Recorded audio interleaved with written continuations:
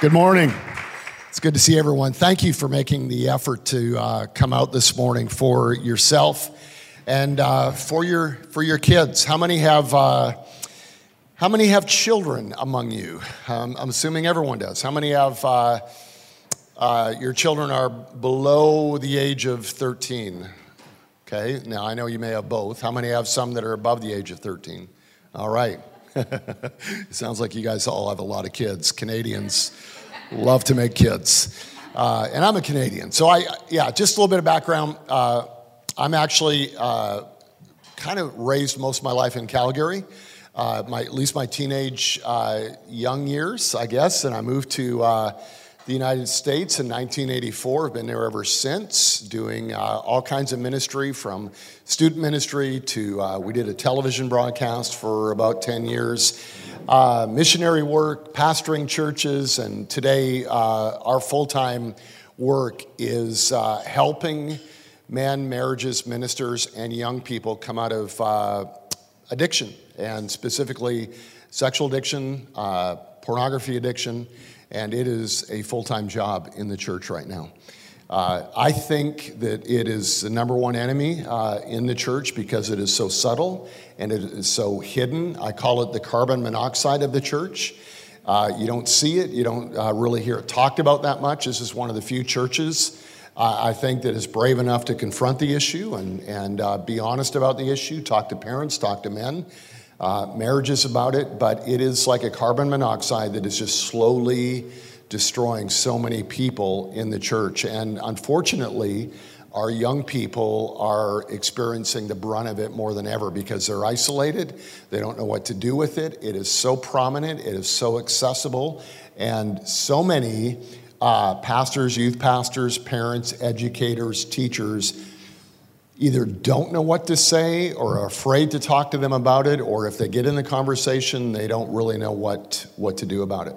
And then, frankly, one of the struggles, and I grew up with this, is especially for men who are fathers, we've had our own struggles. It's no secret that about 90% of men at some time in their growing up as young men and as they've moved into whatever, adulthood, middle age, that they've encountered the issue of pornography, and they've struggled with lust. It is a very common struggle.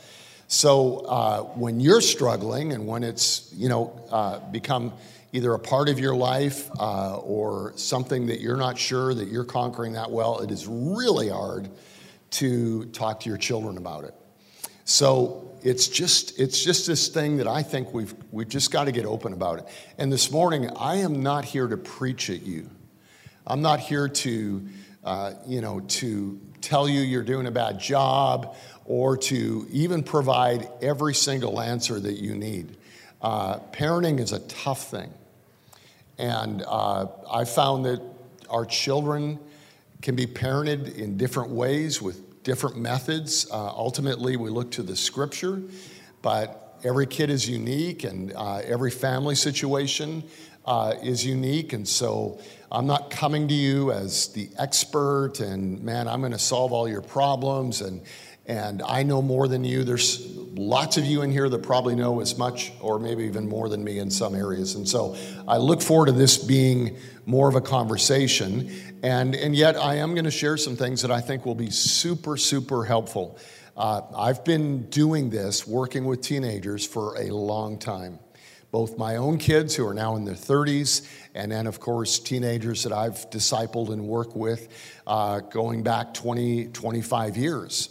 And the beautiful thing is those kids that were in our youth ministry, I still have a relationship with so many of them, still partnering with them and discipling and helping them to live well. And I've learned a lot of things. I know I don't look like a 61-year-old man, but I am. I know I look more like 70, but no. So I've just had a lot of experience, and I've learned from experience probably more than books. I mean, I've read a lot of books. I've done a lot of study. I've been through sexual addiction training and courses, all of that. But I think I'm going to bring some experience that'll be helpful for you today. So what we're going to do is I'm going to spend about 30, 40 minutes in this first session just kind of walking through a few things and doing some introduction and getting into a little bit of meat.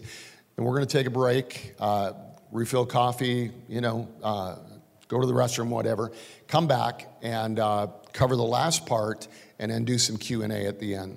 So as you're listening today and you're kind of, putting things together, if some questions are coming up, I don't care what they are, how difficult the question may be, even if it's a challenging question towards me, I want you to be free to do that and ask the tough questions, all right? And we'll do our best to, together in this conversation, to answer those, or at least say, okay, we need to figure that one out. Maybe we don't have it figured out, so we need to figure it out. So a lot has changed since I was a teenager, and for some of you especially that are older, I'm not looking specifically at anyone here right now, but a lot has changed since we were teenagers. I grew up in the 70s. 70s was an awesome decade. Oh, yeah. Woo. So, bell-bottom jeans, mullets, Fleetwood Mac, the Eagles, all that kind of stuff. And it was really, the 70s was kind of the beginnings of like a sexual revolution in North America. Sex was being talked about for the first time. And you could go back to the 60s, make a case for the 60s as well, but for the first time in things like rock and roll, movies, one book that was super prominent in the 70s, one of the best-selling books was The Joy of Sex. And teenagers were beginning in the 70s to really experiment with sexuality in our culture. But check this out. In 1960, half of 19-year-old women who were unmarried, half had never had sex. 19 years of age, half. By the late 80s, that number was now 2/3 by the age of 18. Today, outside of really solid Christian upbringings, it's almost expected that by the time you're 18, like you're looked upon as weird if you haven't had sex yet. As a young lady, 18, young man. So I grew up in that 70s, and by some miracle, I got married when I was 20 years of age, and I was still a virgin. And I remember hearing my pastor, I got saved when I was 16, and my pastor in Calgary and my youth pastor, both were discipling me around sexual purity. And one of the things that they told me, they said, Blaine, if you will save yourself for marriage, sex will be amazing. It'll be way, can we talk about sex? Is it okay, everyone? No one's getting uncomfortable, okay. So, because we have to. So, if you'll save yourself for marriage, sex as a Christian man, once you do get married, because you saved yourself and you waited, will be amazing.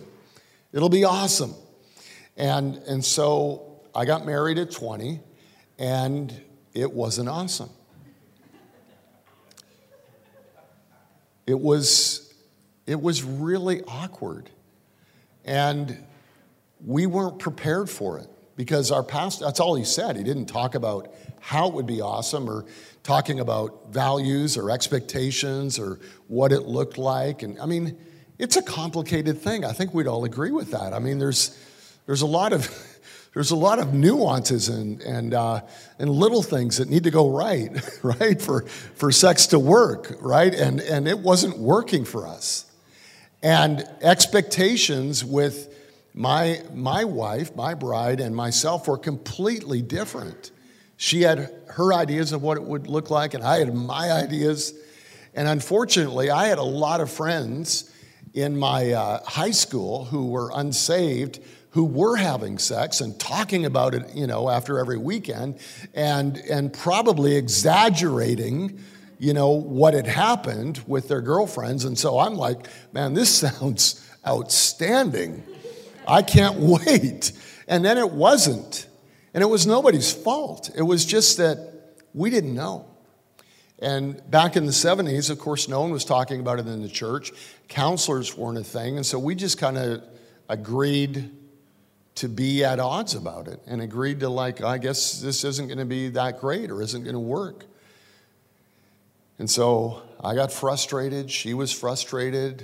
I got bitter. I got angry. She was bitter. She was angry. And we just kind of coexisted as a married couple when it came to that area. I mean, we did our best to parent our kids and to be good pastors and leaders in the church. But when it came to sexuality, I mean, it was just kind of like we checked that box and said, okay, that's not going to work, or at least not going to work well. And so over time, well, I'll tell you what happened. I guess it would have been about 6, 7 years later. I'm in a hotel room. Now, I'd never seen porn in my life, friends. Knew about it. Had lots of friends who talked about it. Had lots of friends whose dads had magazines, because that was the only porn back in the 70s. And they would talk about finding their dad's magazines, but my dad didn't have any.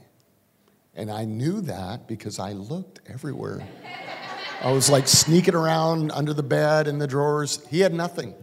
He was clean. And so I had never, seen porn. Pre-internet, right? So 1988 comes along, and I'm a Christian. I'm actually a preacher, traveling, doing mission work, doing conferences, doing, Sundays at churches, literally gone every weekend, speaking, and then coming home and taping television shows during the week. And after a couple of years, actually several years of this, I found myself just exhausted. I wasn't really taking care of my soul. I was frustrated in my marriage. And I'm sitting in a hotel room one night. I'm flipping channels, going to news, sports, a good movie, whatever, just trying to wind down from the weekend and going to fly out the next morning. And all of a sudden, I see a white box on top of the television. And I knew what that white box was. It was pretty much in every hotel room I stayed at, and I'd been in hundreds. It was what they called an adult movie box, which is basically just words for pornography. And so, for whatever reason, my resistance level that night was just, I was defenseless, I felt. And I think looking back, I felt some entitlement, like I deserve, a sexual experience, or maybe it was curiosity, or maybe it was just, I just need a break. I don't know all of what it was, but for whatever reason, I felt defenseless that night. And I got up and I hit that red button. And on came all this imagery and things that I'd never seen before. And I felt two competing emotions. I mean, I felt this, wow, this is incredible. And then there was like, oh, this feels incredibly shameful. And I finally turned it off, and I made the worst decision ever in my life at that moment. And the worst decision was not hitting the red button. It was going down to the front desk, finding the clerk, and saying, I want to pay for my movie. And the reason I wanted to pay for my movie was because I was staying as a guest with a church, and I knew they'd see the bill. And so it was the beginning of what would become, I didn't know at the time, but 23 years of covering up an addiction that took over my life over time. Didn't start out that way. I said I'd never do it again. I remember praying the next morning, looking at scripture, asking God for help, and I went 6 months and never did it again. But 6 months later, bang, again. And then it was 3 months, and then it was 2 months, and then it was a month, and then it was weeks, and then it became, at some point, like literally a daily addictive stronghold in my life. And it took me down an awful road. I don't have time to tell you the road, but especially for guys, this would be a great read for every guy in this place. Really, any guy that's in the church. It's just my story. It's not preaching. It is my story with what I learned from it. It's called Death by a Thousand Lies, my cover-up, my crash, and my resurrection out of sexual addiction. And it's really written to men, for men. The chapters are like 3 to 4 pages long. That's a man's book, because the first thing I do when I read a book is I go ahead to see how long the chapters are. And if they're like 20 pages, I just get discouraged. I'm like, I'm never even going to get through one chapter tonight.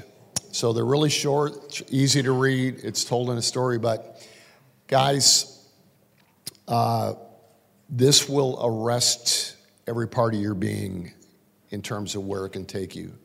And I document where it took me and the slow burn of lust in my life and how it eventually would 23 years later destroy my marriage.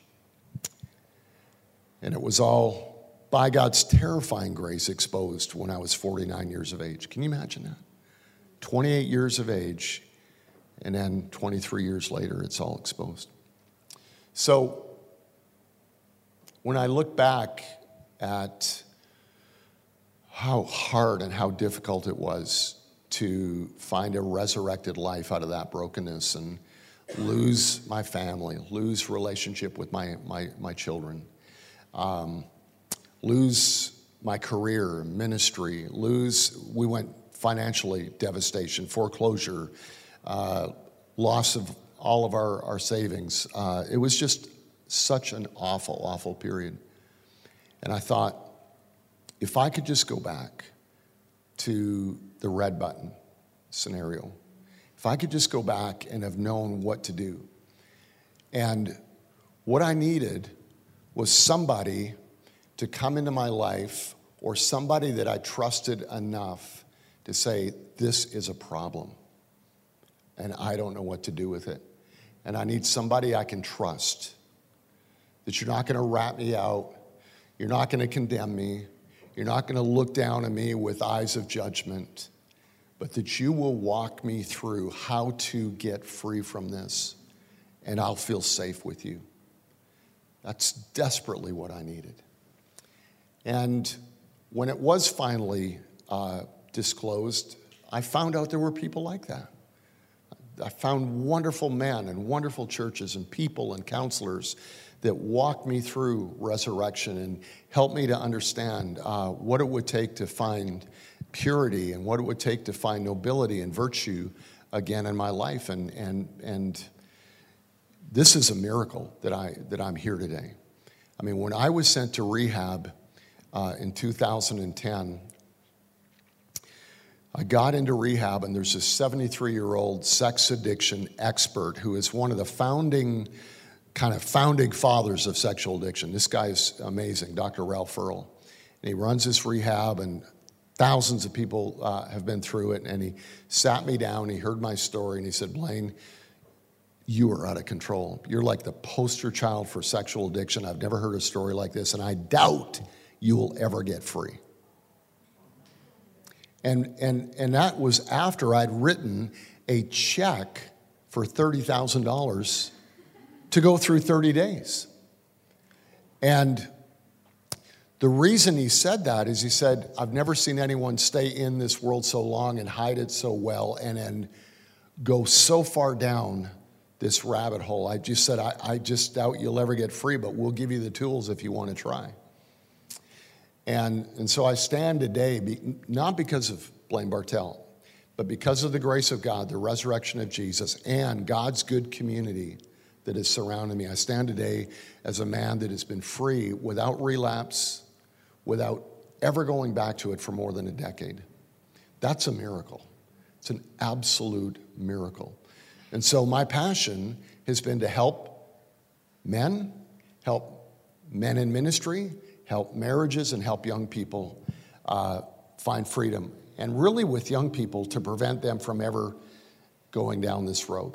So, questions so far? Because again, this conversation, not lecture. We good? I do have 4 children.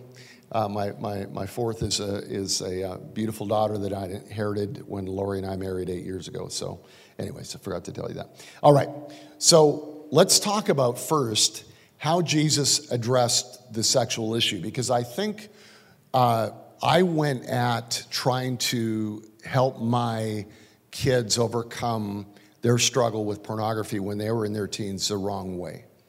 So I remember one of the most heart-wrenching moments in my life. I walked into my middle son's, it was actually a family room area, and there was a family computer there. We didn't allow our kids to have technology, secretly in their rooms or anything like that. This is before, this would have been before smartphones, but it was internet age. And so there's family computer. I walk into the family room. My middle son, who is 14 at the time, is sitting at the computer, and the computer was always set up where you could see it when you walked into the room, and I could see what he was looking at, and it wasn't good. And I kind of quietly walked into the room, walked up behind him, and I said, Dylan, what are you looking at? And he quickly slammed the laptop closed. And he was so ashamed, and he began to cry. He said, Dad, I'm so sorry, I'm so sorry, I'm so sorry. So I opened it up, I checked the history, and I found out where he'd been and what he'd been looking at. And I was just so angry. Not at him. I was angry at the culture. I was angry at the fact that this is so easy for a kid to just find it.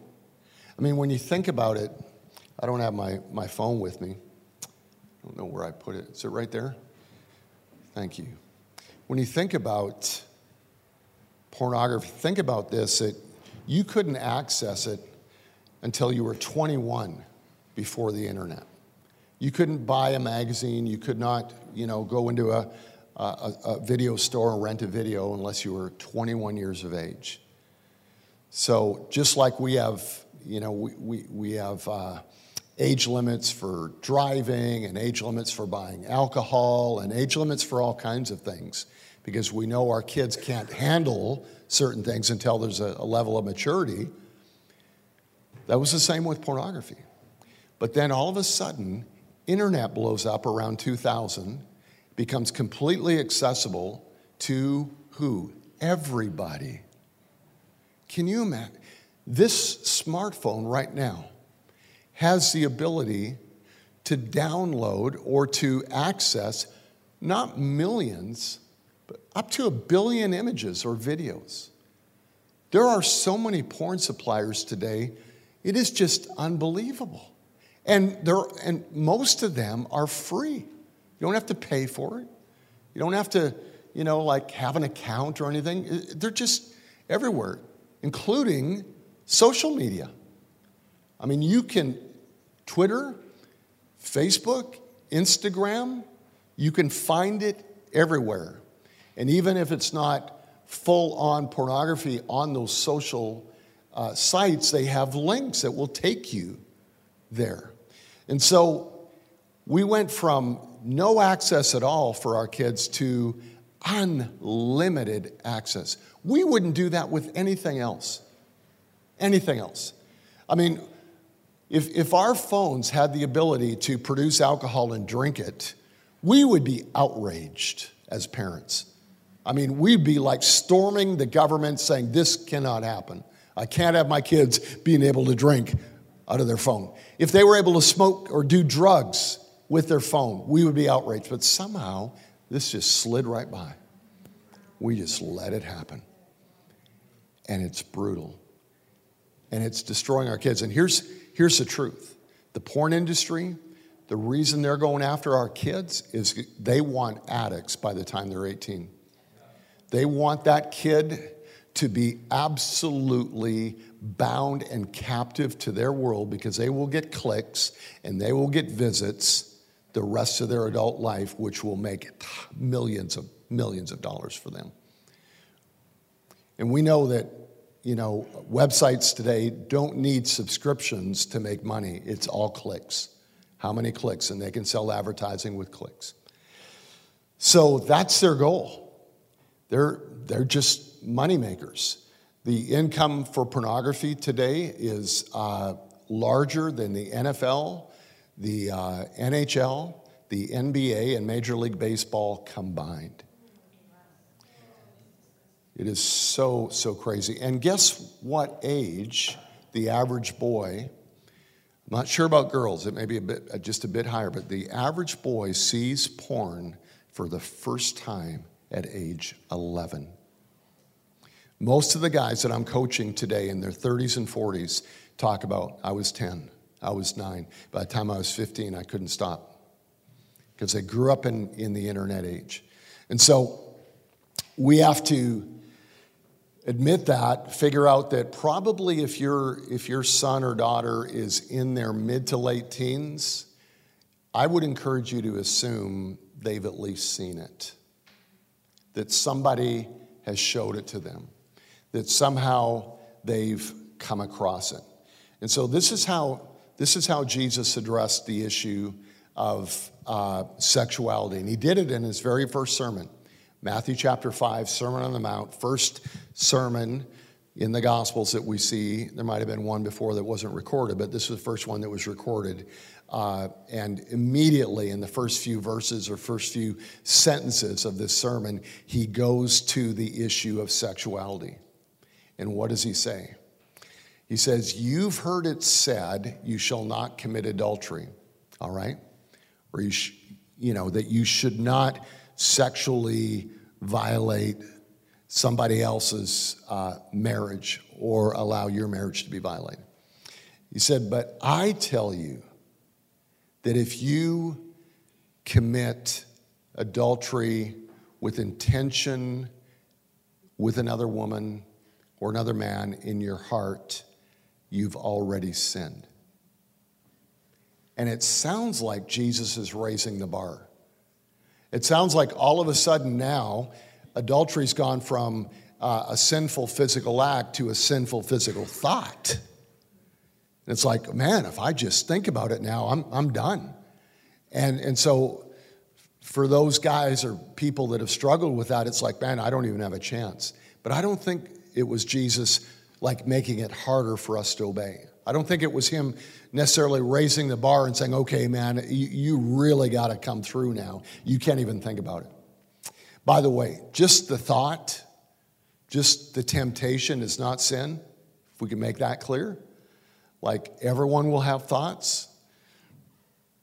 Ladies, please don't be surprised if your husband has been tempted by pornography or been tempted by lust. That's normal. Any more than you've been tempted to buy way too much stuff on the credit card. Like, we all have temptations. We have impulses, and it's a part of our flesh, and it's a part of our human makeup. It's a part of the fall of Adam and Eve and the sinful nature that we have. There will be temptation. And Jesus said that adultery wasn't, or that the thought of adultery wasn't sin, it was intention. He said with intent, in other words, you're making plans in your mind. You're engaging that thought. You're following through on that thought, all right? So here's what I think Jesus was saying in this. He said if you've committed it, and he didn't even say mind, he didn't say in your mind, he said in your heart. He said, if you've committed adultery in your heart, you've already sinned. Here's what I think he was saying. He was saying, I want your heart. If we're going to deal with this issue, it has to be an issue of the heart. And here's where the church has missed it with our kids and even with ourselves, is we've made it just a behavior issue. And we've tried to solve it with behavior solutions. And so what have we said in the church? Well, get an accountability partner. That will limit your behavior. Because surely if you meet with another guy once a week, well, you'll never sin again. Really? Like there's no other way around it? Like that'll solve all your problems? I'm not against that. I mean, I've got several men in my life that I meet with regularly. That's a part of my resurrection. It's an important part, but trust me, that could never be the only part. I remember went to a big conference back in the 90s, and this speaker on pornography and sexual issues got up, and he's speaking to all these men. He said, guys, if you'll just wear a rubber band, a thick rubber band, and every time you have a lustful thought or temptation, pull that sucker back as far as you can, let it go, and let it hit your wrist. And you'll feel that pain. You'll associate the pain with sexual temptation, and all of a sudden you'll be free. Solving behavior issues with behavior solutions. Didn't work. Just got a red wrist is all I got, all right? So we have to go beyond behavior to what Jesus said, I want you to go to the heart. I want you to go to the heart. See, if God can change the heart, if he can change the impulses, the internal, our behavior will follow. Because Jesus didn't come to make bad people good. He came to make dead people alive. He came to change our heart, that if our heart could be changed and our heart could come to life and resurrection can happen in our soul, then all of a sudden we will have new impulses, we'll have different behavioral desires, and we won't go back. I wake up today and I don't even think about porn because Jesus changed my heart. It's not even on my radar anymore because Jesus changed my heart. We'll talk about how that happens, but he wants to change the heart. And here's where I missed it as a parent, trying to parent my kids in a sexualized culture, is I was parenting their behavior. I was parenting their minds as much as I could, trying to get them to think right and be in church and listen to their youth pastor and, read good books. But I didn't know how to parent their heart. That internal, their soul. I wasn't asking the deeper questions. And part of the reason is I was afraid to. I was afraid of what I might hear. I was afraid of what I might have to share in my own life. I was afraid of confronting my own demons. But we have to parent the heart. We have to have those deep and those honest and those humble conversations with our kids and engage in those really difficult questions. So one of the first things I would encourage you to do as a parent is create or let your child know that you have provided for them a safe and a sacred place for them to engage with you. That when they share what they're struggling with, that you won't freak out. And you won't immediately go to, well, you're grounded for, 6 months. Or we're taking you, in that very conversation. We're taking you, out of that group or this group or that school or whatever. Because if our first inclination is to go to discipline and go to punishment and go to correction, we've missed the heart. I'm not saying some of those things don't need to happen. I'm not saying some of those things can't be explored and talked about, because I do believe in boundaries, and I do believe that there are things that we can do to protect our kids, but we can't go to that first. We've got to go to the heart, and so we have to be able to say, listen, you can talk to me about anything. We can have conversations about whatever you're walking through, whatever you're dealing with, and ask those questions and say, listen, I'm not going to condemn you. I'm not going to freak out or be surprised. Listen, I know this is happening. I know that kids are dealing with this. And so let's create a safe space. Also, I think it's important, just as parents, that we kind of understand the difference between what I call the Jesus sex ethic and the culture sex ethic, all right? So Paul basically describes the cultural sex ethic in Galatians chapter 5. He says, I say then, walk in the Spirit, and you'll not fulfill the lust of the flesh. The flesh lusts after the Spirit against the flesh. They're contrary to one another, so that you do the things that you do not wish to do. But if you're led by the Spirit, you're not under the law. Now the works of the flesh are evident. Now check out what he lists as works of the flesh. Adultery, fornication, uncleanness, lewdness. The first four are all sexual acts. Immediately goes to these things will destroy you. Then he goes idolatry, sorcery, hatred, contentions, jealousies. I think those are the results of the first four, that if you are engaged in the first four, you're probably going to experience the next four. And then he goes back to outbursts of wrath, selfish ambitions, dissensions, heresies, envy, murders, drunkenness, revelries, and the like. of which I tell you beforehand, just as I told you in past, those who practice those things will not inherit the kingdom of God. Now, all these sexual struggles, let's talk about what they mean. Adultery basically denotes one has unlawful intercourse with the spouse of another. Fornication, it's a Greek word, interesting enough. The Greek word for fornication is porneia, which is where we get pornography. It means illicit or forbidden sexual interaction or intimacy or intercourse. Uncleanness is associated with unholy or sexually defiling one's body. Lewdness is baseness, disgrace, or obscenity, anything that's contrary to purity. And revelries is making drunkenness and sex a sport, where it becomes meaningless and self-indulging. So here's the cultural sex ethic. Our culture says this: men and women are what?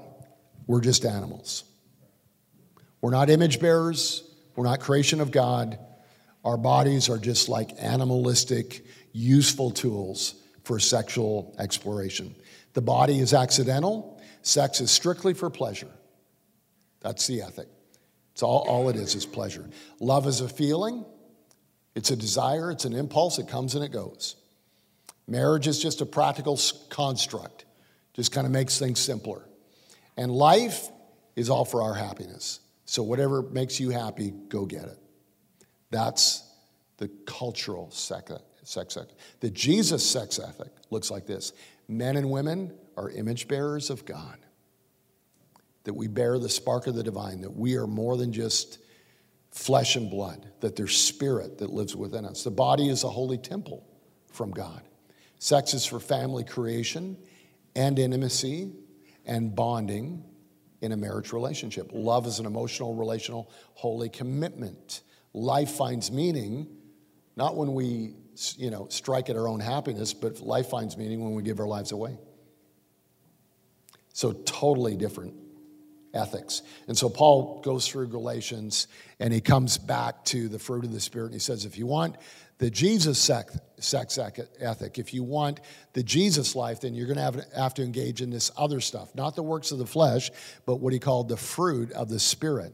Or this stuff that we can actually grow in our life that will produce health and heart. And so love, joy, peace, patience, kindness, goodness, faithfulness, gentleness, and self-control.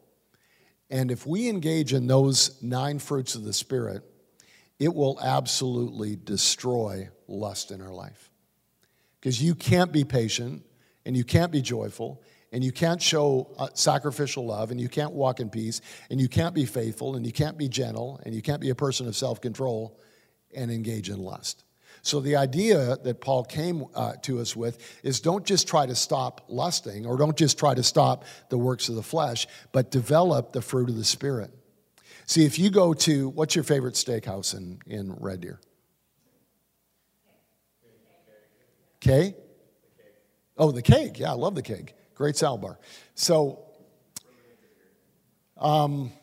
if you go to the Keg, have your favorite steak, like I'm sure in Canada now, a really good steak probably costs, what, $50? Yeah. So $50 steak, baked potato, all the trimmings on the salad bar, like just everything you wanted, and you walk out and you're fully full of that great meal, and there is Ronald McDonald standing there with a Happy Meal saying, hey, how about this? How many know that's going to be an easy resist? An easy resist, because you are absolutely consumed with something better. The problem is, if our lives and our young people and our hearts are not consumed with the fruit of the Spirit, with the goodness of God, with the Jesus life, we're walking around hungry, thirsty all the time. And I can tell you, if I've been on the road on a long trip and I haven't eaten for like 6 hours and I come across a restaurant and the only thing that's open is McDonald's, I'm going to tear that thing up. I'm going to get 2 Quarter Pounders, a Happy Meal, bunch of Coke. Why? Because that's my only option at that point. And that's the way I think we're living in this world, is we have a generation of young people and even in the church as adults where we're not being filled with the Jesus life. And so it gets really, really easy to give in to the sexual culture. So check this out. Why is sex important in marriage? Why should we fight for a healthy sexual life in our marriage? Why does the devil attack that area? Why do almost every guy that I talk to, when I'm coaching them out of sexual brokenness, why is their number one story is my wife and I grew apart? We just became friends. Sexuality just kind of slowly diminished in our life. And that's easy to happen. Don't feel bad or guilty or awful if that's happened for you. That's actually quite normal. And there's reasons for that, and there's ways that we can change that.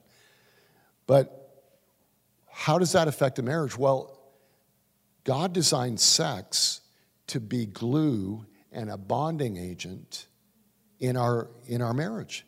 That intimacy would keep pulling us together.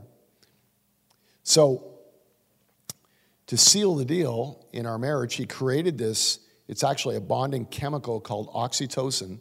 It's released during sexual experiences. And so sex is a gift that actually renews joy and steadfastness in a healthy setting in a marriage relationship biochemically. So pornography leads sexual desire towards an illusion rather than a person, all right?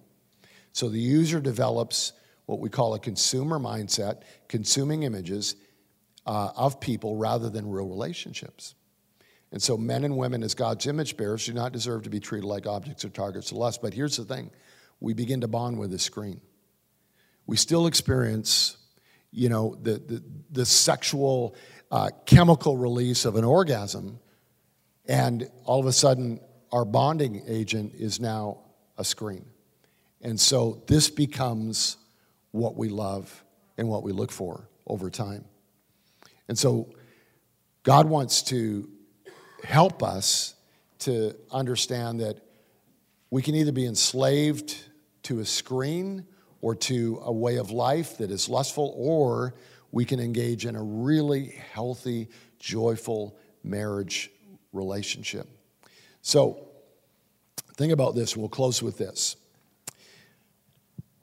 One of the things that I did not understand about lust and pornography for years was I thought that the only reason I was doing it and getting into that world was because I was just an evil man, an evil person.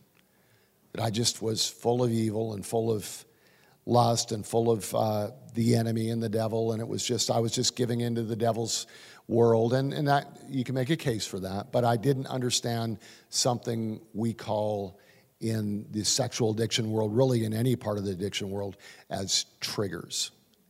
Now I want you to think about this. We reach out to certain things because of triggers in our life. Some of us have struggled with food addiction. And when do we like to eat unhealthy or even overeat? When we have triggers. We're feeling, I need comfort, or I feel bad about myself, or I'm exhausted, and we just like, okay, I'm just going to go for it. And I've been there. Same with the drug world. Why do men and women get addicted to, some kind of drug, whether it's a narcotic or it's a street drug or whatever? Why does that happen? Because there's stuff going on in their life that they want to escape from. Get me out of this feeling. I don't like it, and it feels better when I'm high. Well, here's the amazing truth about pornography is that it will produce the same biochemical high that cocaine will in the moment when they experience that orgasmic experience when they masturbate. And it's exhilarating in the moment. And they don't forget it. And that feels like an escape, and it's like every problem left me in that moment. And think about a kid, or think about a man, or think about a woman that has felt constant rejection in their life. You know what the three greatest fears of every teenage boy, every man, and many, many women? The three top fears are rejection, insignificance, and failure. Rejection, insignificance, and failure. So men and women and teenage boys and girls live with those fears. Like, I'm not good enough. I failed. And it looks different for us that are older and different for our young people. And so what do we do with those? We do one of two things. We either are healed and discover that we're beloved sons and daughters of the Father, and we live into His acceptance and live into His goodness and live into His love and realize no matter how many times we fail, Jesus is there to pick us up. The Father still loves us, that we're really never rejected, even if we're rejected by a boyfriend, a girlfriend, a husband or a wife, a friend, a coworker, that God never rejects us, that we always have a relationship with Him, and that we're not insignificant, that we matter, that we are image bearers, that we're created by God for purpose in this world, that we have significance even when someone tells us we don't. When someone else says you don't matter or you feel like you don't matter. But you see, if we don't, as adults, learn to go to God for our healing and our hope in those feelings, and if we don't help our young people to go to God in those areas, guess what? We're going to have this internal trigger of failure, rejection, insignificance, hopelessness, boredom, exhaustion, whatever. And we're going to be like, I need somewhere to relieve that. So, might be a porn experience, might be a drug experience, might be an alcohol experience, might be a shopping experience, might be a food experience, might be might be a gambling experience, might be 100 other things. But you have to either heal or you end up medicating. And so we have a generation of young people that are medicating. Did you know they've done studies now on teenage stress? And kids that go to public schools, in all of these studies, every one of them have higher stress levels and fear levels than their parents. Because they feel so intimidated, they feel like they don't measure up, and social media has just profoundly sent that on a new trajectory. Because what are they doing all day? They're like scrolling. And they're like, well, look what she did, or look what he's got, or look who they're hanging out with. And they just begin to feel this emptiness, like I'm not enough. And so you can only feel that, friends, for so long until you have to escape it somehow. You have to deal with that trauma. And so, wow, this 30-minute porn experience felt really good. Because in that moment, that person that I'm engaging with on that screen is accepting me, wants me, loves me, quote, is there for me, never says no, and can go away when I'm done, and I can move on. And so whenever I get those heavy feelings, man, I'm just going to jump right back into that. And it just becomes an addictive cycle. And so part of our parenting is parenting through our kids' internal challenges. What are you feeling, man? How, it's not just talking about porn. It's like, how are you doing with your friends? How are you doing at school? How's it going with your coach? How's it going in sports? How do you feel about your relationship with God right now? How do you feel about us? Is there stuff going on? With your brother, your sister, with us as parents, like being able to discern and see where there might be a need for healing. I've encountered so many parents and kids that parents did not even realize that their kids at some point had suffered some kind of abuse growing up. And it didn't happen in their home. Happened in a friend's home, happened in, a public place, happened in a way that they never wanted to talk about it, never wanted to bring it up. And so having these deeper conversations, sometimes you'll discover things you did not have a clue about with your kids. And if God can bring healing where there's triggers, where there's hopelessness, where there's rejection, where there's pain and hurt, and Jesus can come in, and that's what he came to do, right? I mean, the first words out of his mouth when he announced his mission in Luke 4, he said, I've come to what? Heal the brokenhearted. He said, there's pieces and places in your life from your past that broke you, broke your heart, stole your innocence, stole your belief in who you are. And he said, I want to heal that. He didn't come, you would have thought the first thing he would have done is just condemned all of our sinfulness.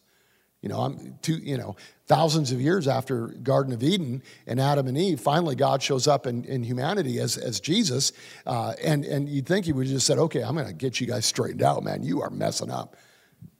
No, he said, I know why you're messing up. I know why you're struggling. I know why you're reaching out to all this sin. It's because you're broke. I want to heal your heart. I want to deliver you from that captivity. I want those wounds that you've lived with. I want to wrap those wounds, and I want you to be well. So if we can not just engage in, again, behavior modification with our kids, but really parent the heart and really know, man, what is going on in your life? And here's what that's going to take. Just some good conversations. Just some good conversations. It's not that hard, and you don't have to be perfect. And you don't have to get it done in one conversation. In fact, it will never get done in one conversation. We'll talk about, as we come back from the break, just some practical steps and tools and how we can make that happen on a regular basis. And then we'll do some Q&A. All right?